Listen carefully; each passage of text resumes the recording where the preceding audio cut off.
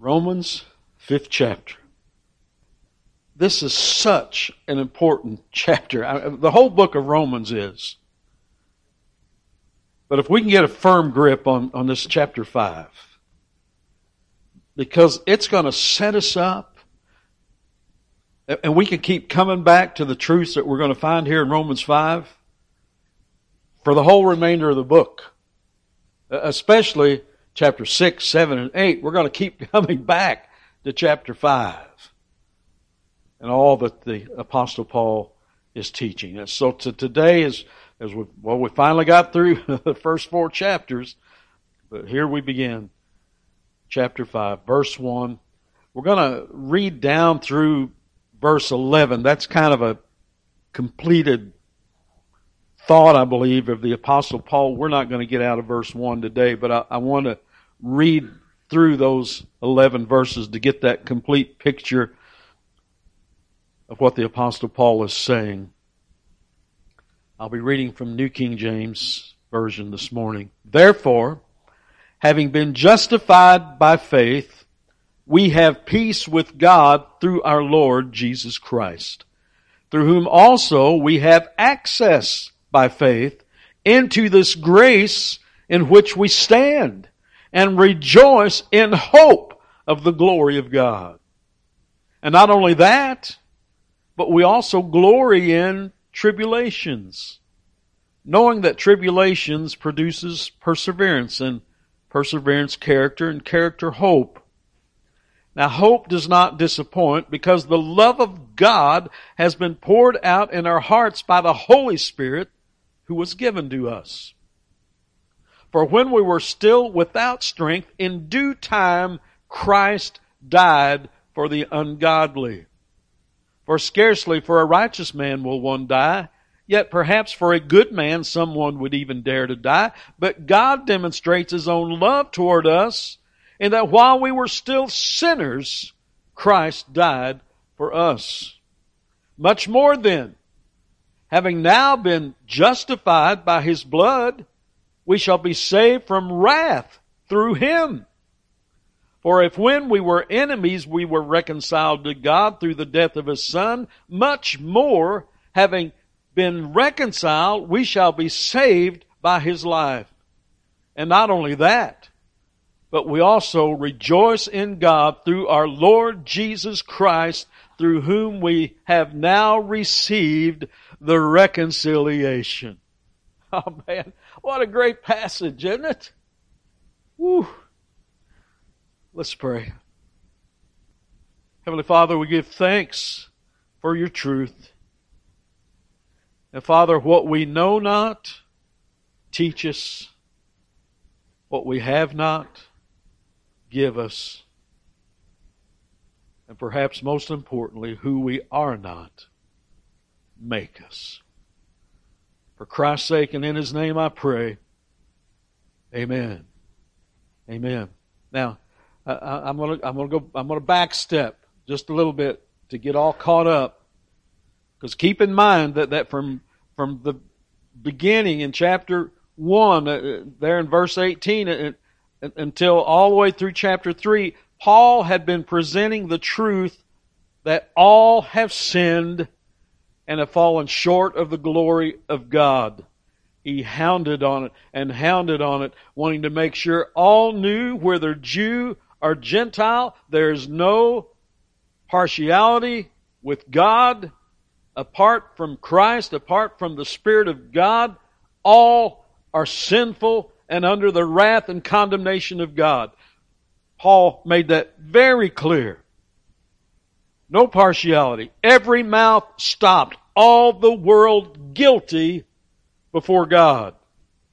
And this declaration that Paul has been making, there is no exclusions. There is no exemptions. Every unbelieving person, whether Jew or Gentile, is under the law, and all the world is guilty before Him. There is no salvation. There's no justification provided by the law. No justification by the works of the law. He had kept hounding that, and hounding that. And then I know we asked the question, well, then preacher, where's the good news? Where's the good news? Well, he finally began talking of good news. Romans 3. Let's read verse 21, 22. But now, the righteousness of God, what? Apart from the law, is revealed. How was it revealed? In whom was it revealed? Christ. Christ. Being witnessed by the law and the prophets. Remember, Paul kept saying, this is nothing new. The law and the prophets, take your scripture, Pharisee, and see. This was prophesied of old. But now, the righteousness of God apart from the law is revealed, being witnessed by the law and the prophets, even the righteousness of God through faith in Jesus Christ to all and on all who believe. Whether Jew, whether Gentile, for all who believe. So how are we justified? Through faith and believing the gospel of Jesus Christ. Justification is by faith alone. In Christ alone. Not of works. We are saved by grace through faith and not of works, lest anyone should what? Boast. Boast. Because this was a difficult thing for the Jews to hear because they had been law keepers. There are Jews yet today who are law keepers.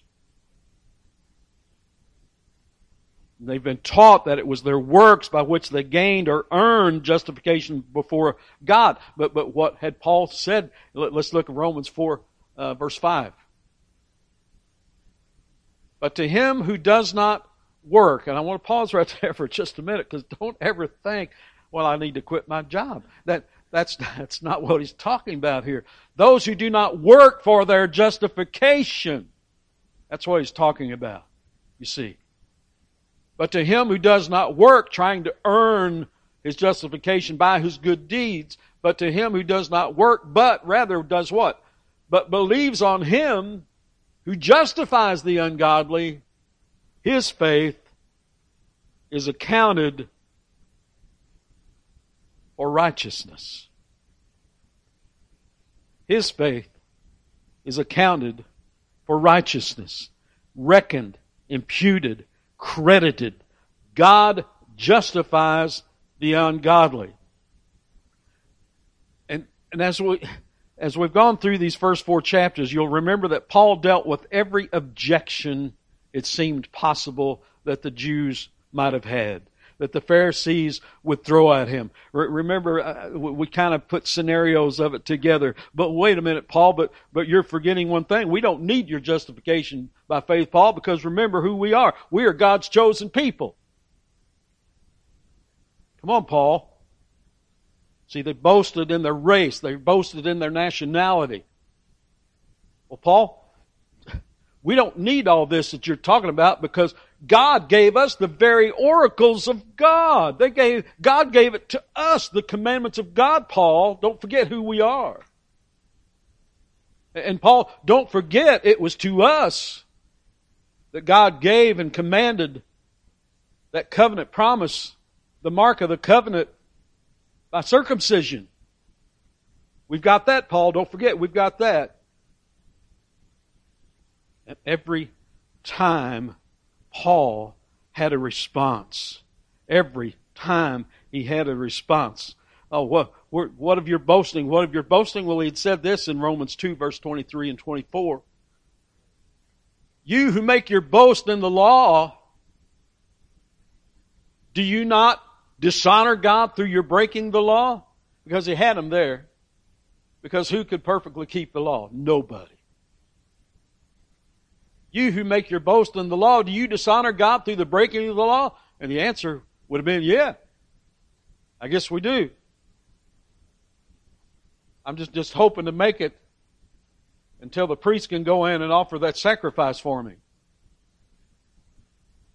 And then what Paul say? For the name of God is blasphemed among the Gentiles because of you. as it is written. That's what Paul had to say of their boasting. And then when we got into chapter 4, Paul pulled out the big guns. What did Paul do? He went back and he pulled out two of the most prominent patriarchs in Jewish history. Who did he pull out? King David. And then who did they consider their father? Father Abraham. He went back and pulled those guys in. And he said this is how we ended chapter 4, spending several weeks just on these verses 20 through 25 in Romans 4. He, Abraham, did not waver at the promise of God through unbelief, but was strengthened in faith. He did not waver at the promise of God. What was the promise? I will make you a mighty nation from you. But God, I'm old. But God, Sarah's old. She's barren. We've never been able to have kids. But what God had promised, Abraham trusted and believed. He did not waver in unbelief at a promise of God. And we had a sermon where we went back and even talked about that very thing. Why would I ever waver in unbelief at a promise of God? And, verse 21, and being fully convinced that what God has promised, He was also able to perform. Are we always confident?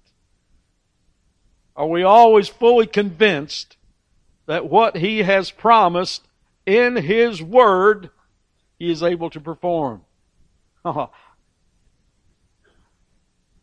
And therefore, this trust, this faith, this belief, was accounted to Abraham for righteousness. Now, it was not written for his sake alone that it was imputed to him, but also for us. And I'm going to bring that through the ages and through the years to us.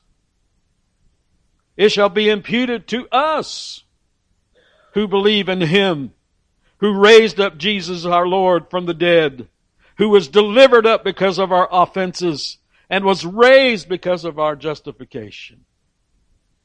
So that's everything kind of in a nutshell, they say, up until here. And then the great verse 1 of chapter 5. Let's put that up. Therefore, having been justified by faith, we have peace with God through our Lord Jesus Christ. Therefore, in light of all that Paul had written thus far, we have peace with God through our Lord Jesus Christ. Now here, I want to do this. I want to read you some Martin Lloyd-Jones. You got Spurgeon from Brother Scotty this morning. Now you're going to get some Lloyd-Jones from me. This is, Lloyd-Jones is teaching through the book of Romans, and he pauses right here for just a moment, and this is what he says. Therefore, quote, therefore, having been justified by faith, we have peace with God through our Lord Jesus Christ. We must pause for a moment. You noticed that he mentions again, through our Lord Jesus Christ. How many times has he said that in the first 4 chapters? He constantly brings in the name of our Lord and reminds us of His death and of His resurrection. He has just been doing so at the end of chapter 4, and we just read that. And you would have thought that he had labored it so much that he need not say it again, but he says it again. Therefore, having been justified by faith, we have peace with God. We would have probably stopped there, but not so with the Apostle Paul, through our Lord Jesus Christ. He feels that he can never say that too frequently. He can never mention the blessed name too often. What a wise teacher he is. He knows how ready we are to forget. So he is determined that we shall not forget this.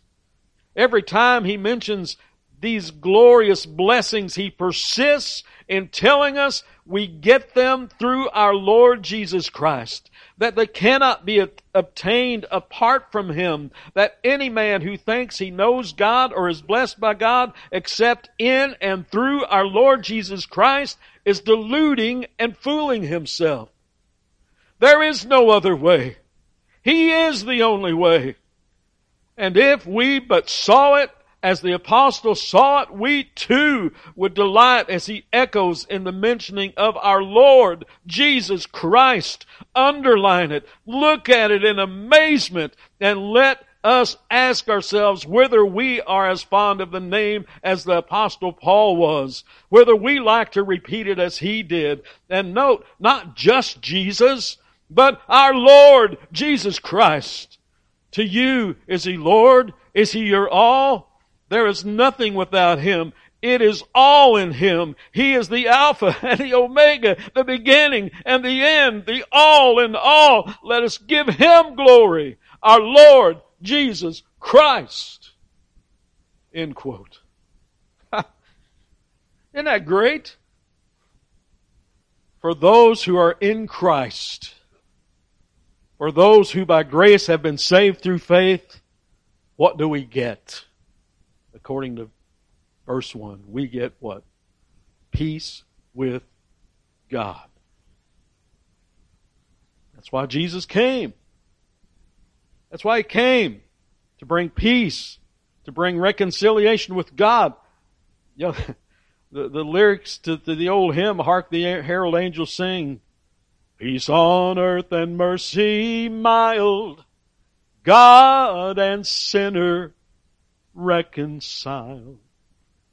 You see, that's why He came, to bring reconciliation. Such a great lyric to that old Christmas hymn.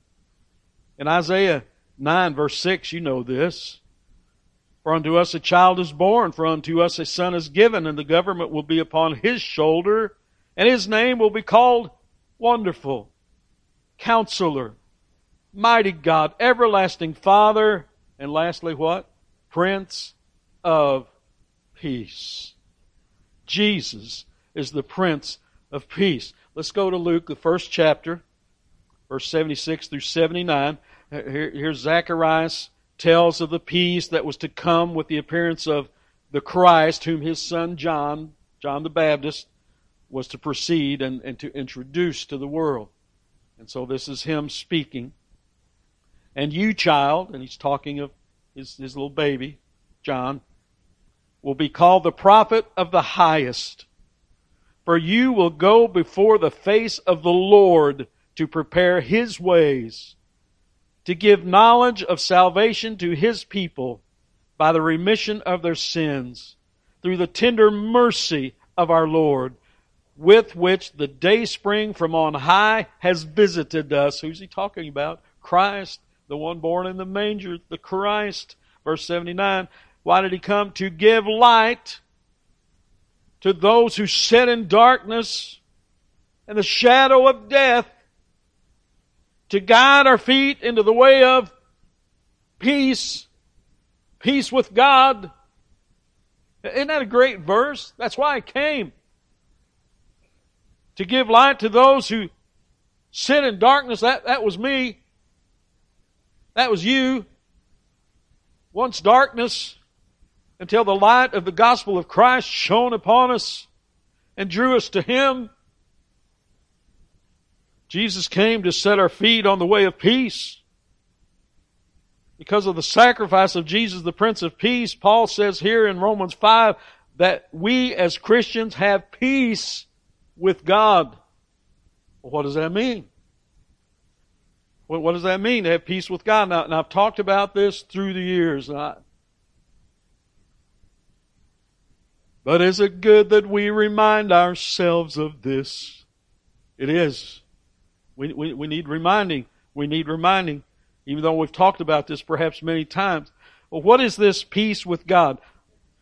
I believe this peace with God is talking of identity, relationship, right standing with God. Having been born of the Spirit, brought into a peace relationship with God, that means we're no longer enemies, because before Christ, before the Holy Spirit came, before being born of the Spirit, we were all once enemies of God. You understand that? That's what Paul has been saying and saying and saying and saying. None righteous, no, not one. All have sinned. So it means to have peace with God that we are no longer at war. We're no longer an enemy of God. He is no longer our enemy. We are now joint heirs with Jesus. We've been adopted as sons and daughters of God the Father. And we have fellowship in Him, knowing that our eternal destiny is secure. Every born-again believer has this peace with God. At the moment of our salvation, we're immediately brought into this relationship of peace with God. In Colossians 1, verses 19 and 20. For it pleased the Father that in Him, who's the Him? It's Jesus. That in Him all the fullness should dwell, and by Him to reconcile all things to Himself. By Him were the things on earth or things in heaven, having made peace. How? Through the blood of the cross. You see, it's all about Jesus. Our Lord Jesus Christ. It's all about Him. Jesus provided the way of peace with God by the work of the cross. Without the cross, there is no gospel. You understand that? There is no gospel. There is no way to the Father. Because Jesus is the way and the only way. Let's go to Ephesians 2, 13 through 19. Ephesians 2, 13 through 19. But now, in Christ Jesus, you who once were far off, all of us once, we were far off, far from the covenant of promise, that was us, on the outside looking in. You who once were far off have been brought near. Have been brought near. How were we brought near, child of God? By the blood of Christ. For Christ Himself is our peace. He has made both one and has broken down the middle wall of separation, having abolished in His flesh the enmity, that is, the law of commandments contained in ordinances, so as to create in Himself one new man from the two, thus making peace. And that He might reconcile the both to God in one body. One way. We're all going to be in one body, the body of Christ, the church, only one. There's only one. There's only one. Thereby putting to death the enmity. And He came. Who came? Jesus came. And He came and preached peace to you who were afar off and to those who were near. For through Him we both have access by one Spirit to the Father. Now, therefore, you are no longer strangers and foreigners, but fellow citizens with the saints and members of the household of God. What a tremendous passage. For those in Christ, those who have been brought near by the blood of Christ, we have peace with God. That is our identity. That is our standing with God. And I know, this child of God, it is secure and can never be taken away. How can you say that? Because the Bible tells me so. I am being kept by the power of God. If you're a born-again believer, born of God, born of the Spirit, you're being kept by the power of God. Many of you know exactly where I'm going right now. I'm going to 1 Peter, 1st chapter, verses 3 through 5. Peter had opened up talking of the elect of God, the children of God. And here he says, "Blessed be the God and Father of our Lord Jesus Christ, who according to his abundant mercy has begotten us again to a living hope." Like the NASB says, has caused us to be born again through the resurrection of Jesus Christ from the dead. Remember what Paul had said over in Romans, the end of Romans 4, who was raised for our justification, who according to his abundant mercy has begotten us again to a living hope through the resurrection of Jesus Christ from the dead, to an inheritance incorruptible, undefiled, and that does not fade away, reserved in heaven for you. And who's the you? The born again, the elect of God, the recipients of peace. That's the who here. Reserved in heaven for you, who are kept by the what? Power of God, through faith for salvation ready to be revealed in the last time. Who is more powerful than God? No one. There's nothing. Nothing comes close. The strongest other power, whatever that may be, perhaps one of the Michael, the archangel, perhaps, maybe. I don't know. He's nothing but a gnat. He's less than that. You understand what I'm trying to say? There's nothing can compare. You can not even try to make an illustration. It's ludicrous. You cannot. There's nothing, absolutely nothing more powerful than God. Now, child of God, get this. Get this. I hope you get this, because this will change your life. This will change your way of thinking when trials and tribulations come into your life. You are being kept by the power of God. John 10. Okay, we read this earlier as we sang that song, "He will hold me fast." We're going to read it again. John 10, verse 27 through 29. "My sheep hear my voice." Who's talking? Jesus. "And since they can hear his voice, then who's the sheep?" It's this born-again believers. "My sheep hear my voice, and I know them." Isn't that great? "And I know them, and they follow me." You want to know or not, if you're a true believer or not? I can ask you a very simple question. Are you following Jesus? I've kind of, when people ask me, "Are you a Christian?" I've kind of started using the phrase, "I'm a follower of Christ. I follow Jesus." And then you put the label on it, ever what you want to. Because if I say I'm a Christian, I don't know what connotations that's going to put in your brain. But I'm going to tell you this, I'm a follower of Christ, of Jesus. "For my sheep hear my voice, and I know them, and they follow me.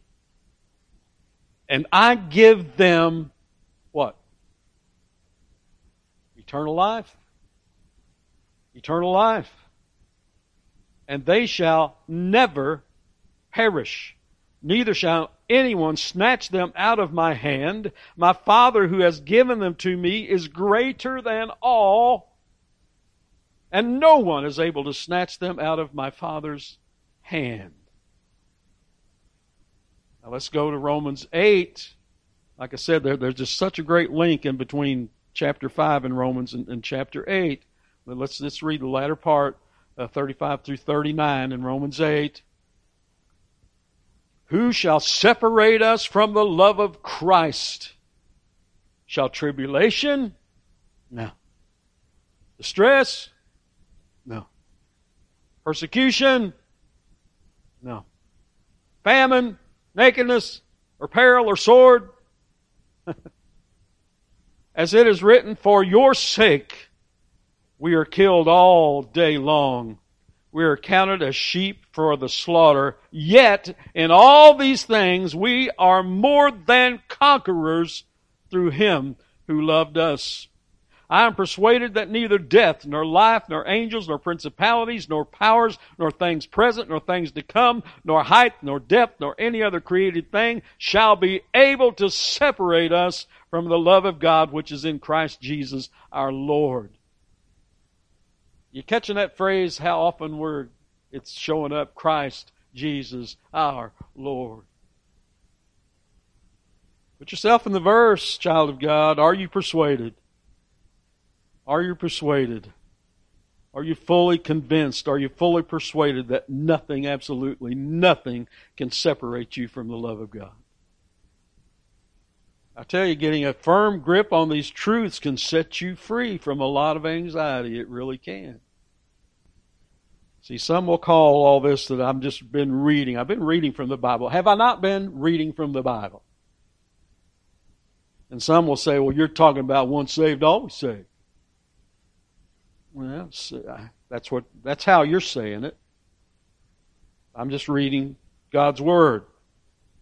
Some will call it, and perhaps I would call it this, the doctrine of the security of a believer, or the perseverance of the saints, the true born again. And you know as well as I do, this has been a debate that's been going on for centuries. Many believe, and many still continue to teach, that maintaining salvation depends on the individual. I'm so thankful that my salvation doesn't depend on me. Because I'd have to get saved 20, 30 times a day if that was the case. Because I couldn't keep it. I don't know about you. You might be perfect, but I stumble. There are those who think it's up to them to hold and keep their right standing before God. What kind of peace can you have in your life if that's what you think? See, I came out of that. But you can lose your salvation. Well, what do you mean lose it? Well, if you sin, you mean if I sin, I've got to go back to square one and get saved again? Or, you see, and then they want to start putting in levels of sin. Well, not if you just do this, but something big. What? Well, who determines how big the sin is? You understand? See, Catholicism gets all into this stuff. Well, man, I hope nothing happens to me before I can get to confession. I hope nothing happens to me before I can get to communion and the dispenser of grace and the blood of Christ that's going to wash away my sins. What heresy! This is from, we all know the Salvation Army, don't we? Ring the bell. We put your money in a little red kettle. This is from their handbook on doctrine. This is a quote from their handbook on doctrine. Listen. Some truly converted people have fallen from grace, and the danger of doing so threatens every Christian. That's in the Salvation Army's doctrine statement. Where's their peace? We would be living in fear. He has not given me a spirit of fear. I don't know about you. But He's given me a sound mind. I can read His Word. And by His Spirit, I can discern truth from error. Now, He's still working on me. I'm not saying I got it all figured out. Don't say that. He's still working on me, but I know I can read, and this is what the Word says. And if He's a God that cannot lie, then don't tell me this stuff. John MacArthur, let me get a quote in from him. Quote, some will hold that a person is saved to faith in Jesus Christ, but can sin his way out of God's grace. Christians just live in continual uncertainty about their spiritual destiny. Now, let me pause there in his quote. A lot of people believe this. This is where they are. That which they received on the basis of God's work must be maintained on the basis of their own work. The divine righteousness they receive from God as a gift must be maintained by the righteousness they themselves achieve. According to that doctrine, salvation is received by faith but maintained by works. And that's true. Think about it. According to that doctrine, salvation is received by faith but maintained by works. Let me pause again in the middle of his quote, but what did Paul say to the Galatians? How easily you have turned from the truth of the living God and going back into works that you received by the Spirit. Are you now going to maintain it by works? Paul dealt with that with the Galatians. According to that doctrine, salvation is received by faith but maintained by works, given by God's power but maintained by man's power. It is therefore a form of works righteousness. It teaches that if a believer's life does not measure up to God's standard, his salvation is forfeited and he is again lost in his sin. One day he can be spiritually alive and the next day spiritually dead again. One day he can be a child of God and the next be back in Satan's family. Obviously, if there is no eternal security, then there can be reason for fear from lacking assurance in the heart that one is saved. End quote. You see what I'm saying? If you can grasp everything that Paul is trying to tell us and give us, how comforting that can be for us. And Paul addressed the extreme on the other side. Oh, well, then I can sin that grace may abound. No. No. He addresses that. If that's your attitude, you need to check your salvation because you just may not be His. If you would have a thought like that, well, it's okay, I'll sin now, but He'll forgive me. And if you're living with that, you need to check something. Because I would say check to see if Jesus is Lord in your life. But there is assurance, amen? According to the Word of God, not just by what I'm saying, but according to the Word of God, there is assurance. The truth of the verses that we've already read, who are kept by the power of God through faith, not our own power. He keeps us. He holds us in His hand. And who or what can snatch us out of His hand? No one, nothing can separate the truly born again from the love of God. Not even myself. See, get that in your brain. Not even me. And even as I've been going through all this, even some of you may be sitting there right now and you're thinking this, but wait a minute, preacher, I know some people. I know some people who were Christians. I know some people, they were preachers. I know some people who were deacons. They were Christians. And they have just totally left the church. They divorced their wives. They've run off and they're just living like the devil. Well, preacher, what about them? Glad you asked.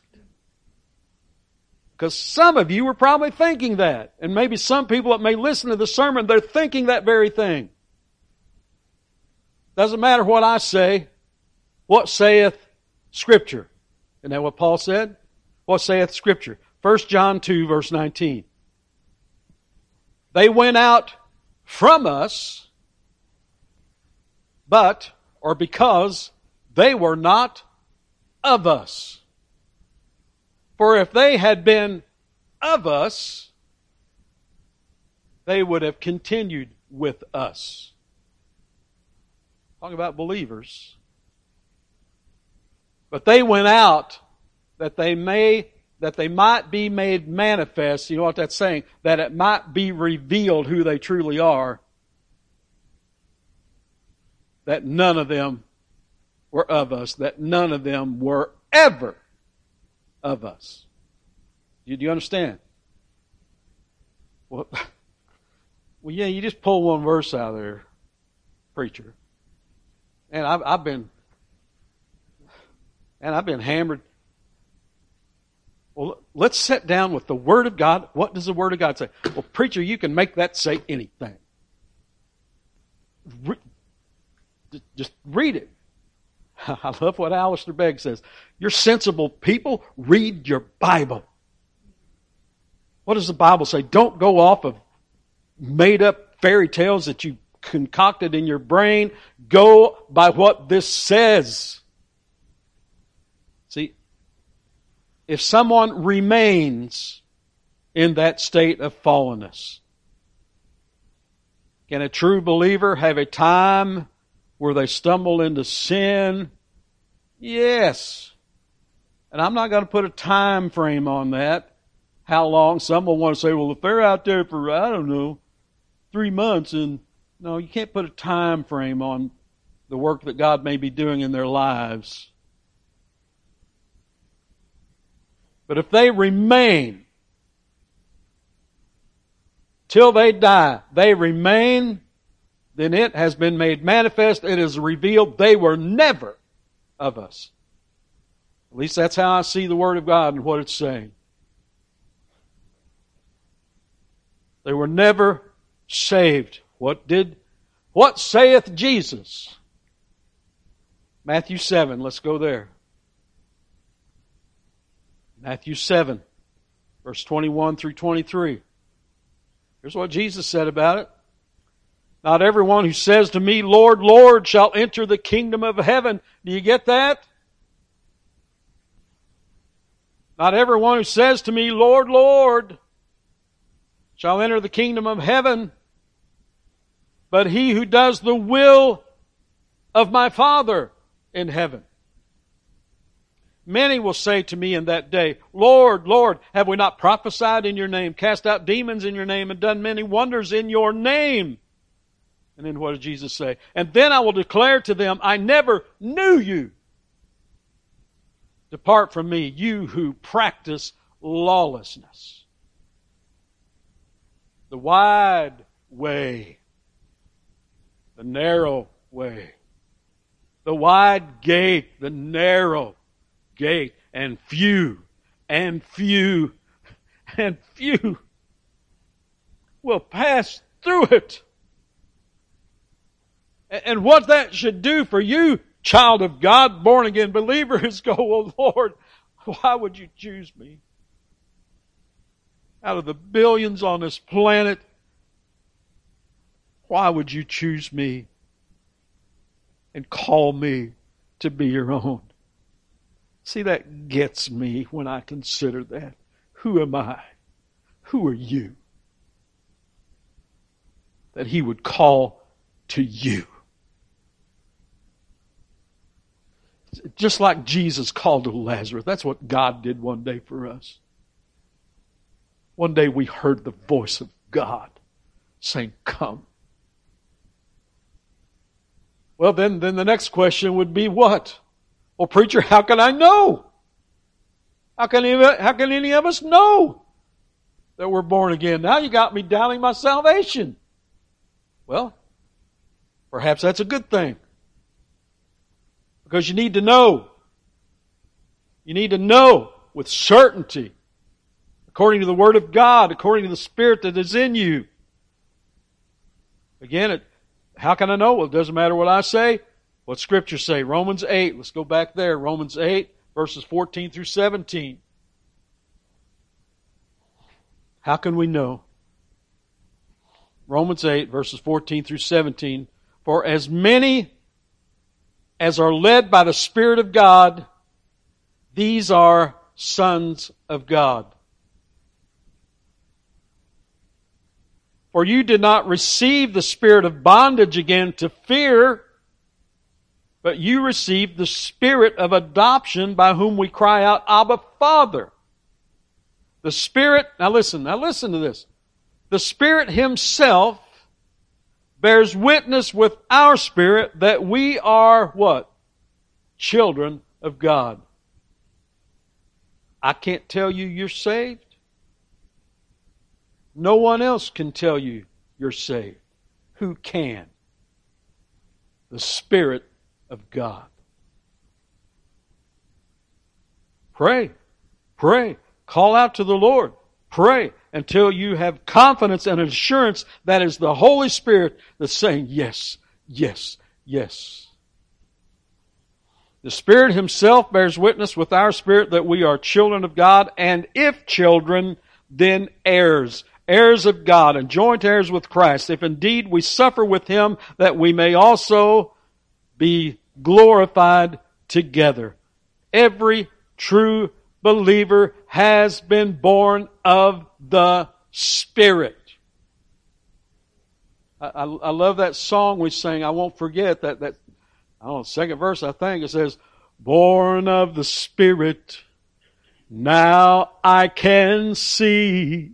I couldn't see it before, because the message of the cross before the Spirit came was nothing but foolishness. You understand that? That's the Word of God. But born of the Spirit, now I can see. What can I see? All of the treasure You've given to me. Strength for tomorrow and a hope for today. A hand that will lead me every step of the way. That's a great lyric. And that's what He does. That's what He does. Born of the Spirit. See, that was the problem with the Pharisees, wasn't it? No Spirit. No Spirit. They were nothing. What did it say? They were nothing but what? Whitewashed tombs. Well, what do you mean? That means they dressed themselves up on the outside. They made themselves look good. They stood in all the places and they did all the stuff and puffed themselves up. And on the outside they looked so good and so religious. But what's the Word of God say? On the inside there was nothing but what? Dead men's bones. No spirit. No life. Dead. That is not a true believer. A true believer, what do you have in you? The Spirit of God, the very presence of God Himself. Born of the Spirit. And we have been granted eternal life. Not temporary life until we mess up. Eternal life. To all who truly believe and have received Jesus Christ as Lord. Let's read some verses. John 3:16, you know it. For God so loved the world that He gave His only begotten Son, that whoever believes in Him should not perish, but rather have everlasting life. John 5, we're going to keep going in the book of John. John 5 verse 24. Most assuredly I say to you, he who hears my word, this is the Lord, he who hears my word and believes in Him who sent me, who believes in God the Father who has sent me, this is Jesus. He who hears my word and believes in Him who sent me has everlasting life, and shall not, and cannot, and will never come into judgment, but has passed from death into life. John 6, first verse 40. And this is the will of Him who sent me. You want to know the will of God? Here you go. This is the will of Him who sent me, that everyone who sees the Son, who sees me, He is saying, and believes in Him, may have everlasting life, and I will raise him up at the last day. And go to verse 47.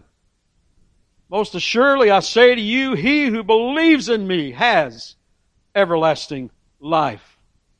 Let's go to chapter 11, John 11, 25 through and 26. Jesus said to her, I am the resurrection and the life. He who believes in me, though he may die, he shall live. And whoever lives and believes in me shall never die. Do you believe this? 1 John 5, verse 13. These things I have written to you who believe in the name of the Son of God, that you may know. Preacher, I don't know. Read the Word. Pray. We have been given the Word of God. Read it.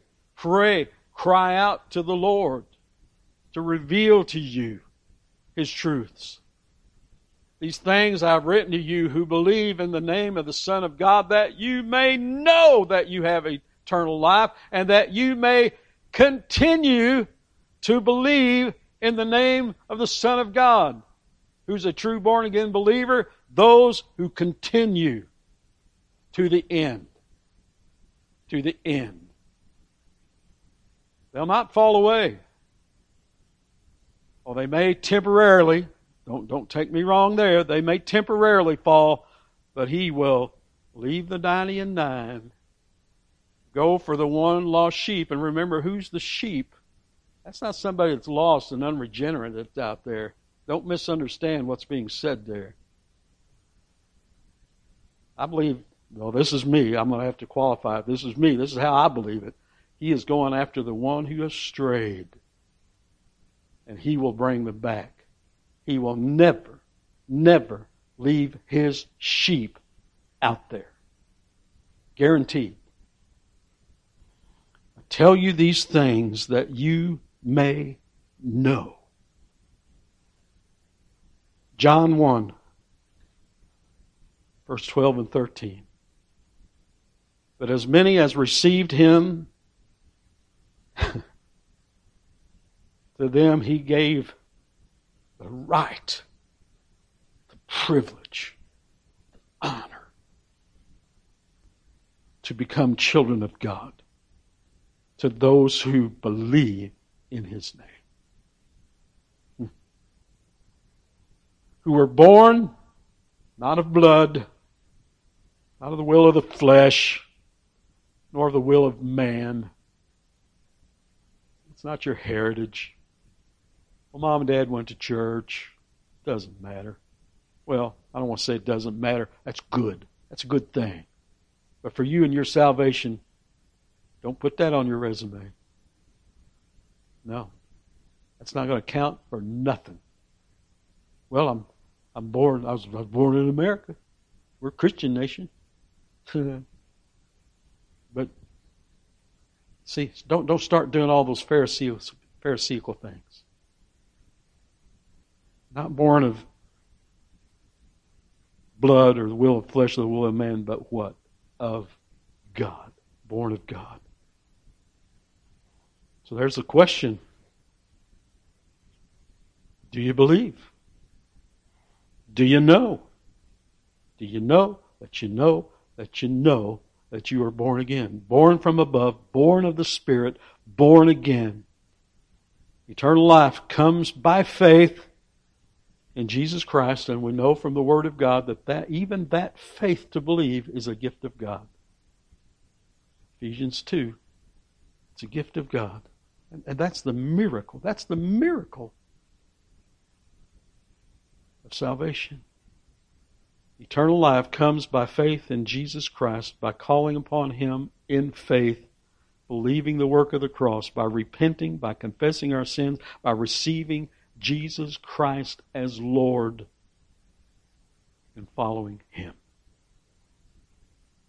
Romans 10, 9 through 13. That if you confess with your mouth the Lord Jesus and believe in your heart that God has raised Him from the dead, you will be saved. For with the heart one believes unto righteousness, and with the mouth confession is made unto salvation. For the Scripture says, whoever believes on him will not be put to shame. For there is no distinction between Jew and Greek, for the same Lord over all is rich to all who call upon him. For whoever calls on the name of the Lord shall be saved. And I know I say this so often, saved from what?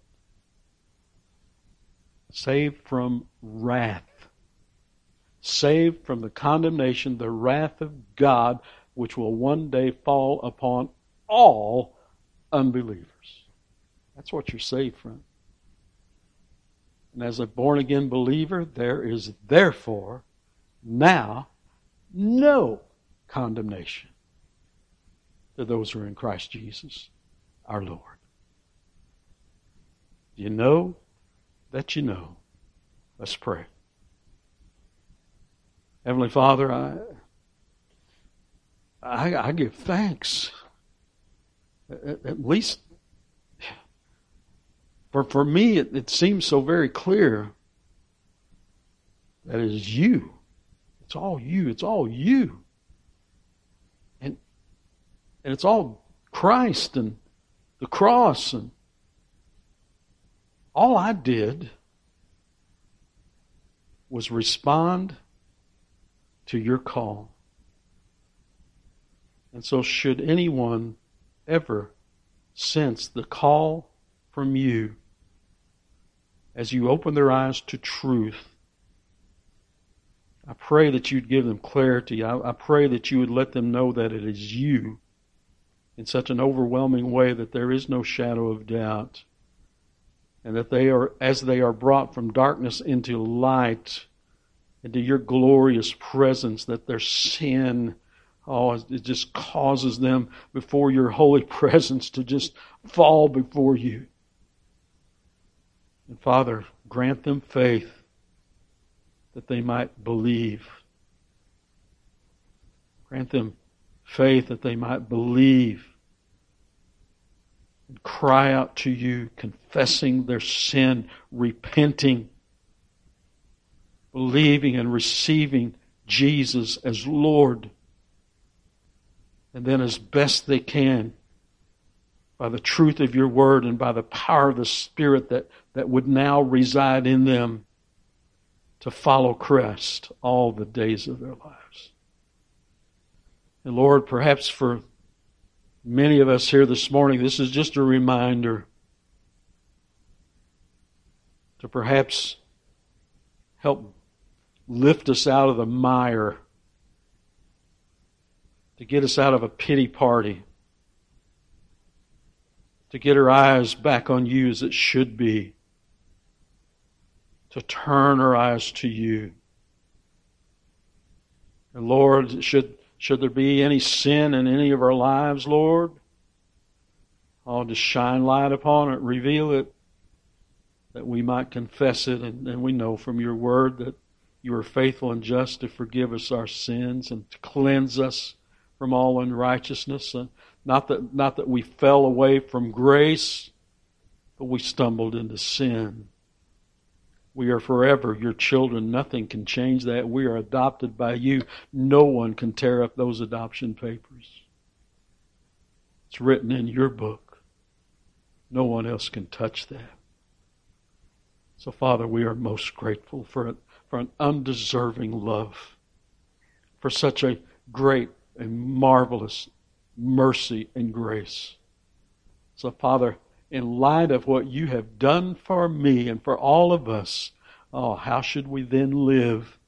Teach us, Lord. Teach us. Help us to have a hunger and thirst for your word, that we may grow and learn during this time that we're yet here on this earth, this period, this time of sanctification, as you are cleaning up, as the weeds are coming out of the garden, as we are being made more and more into the likeness of Christ.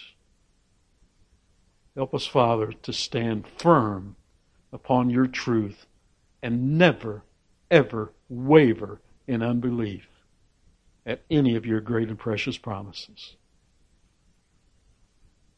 It's in Christ's name I pray. Amen.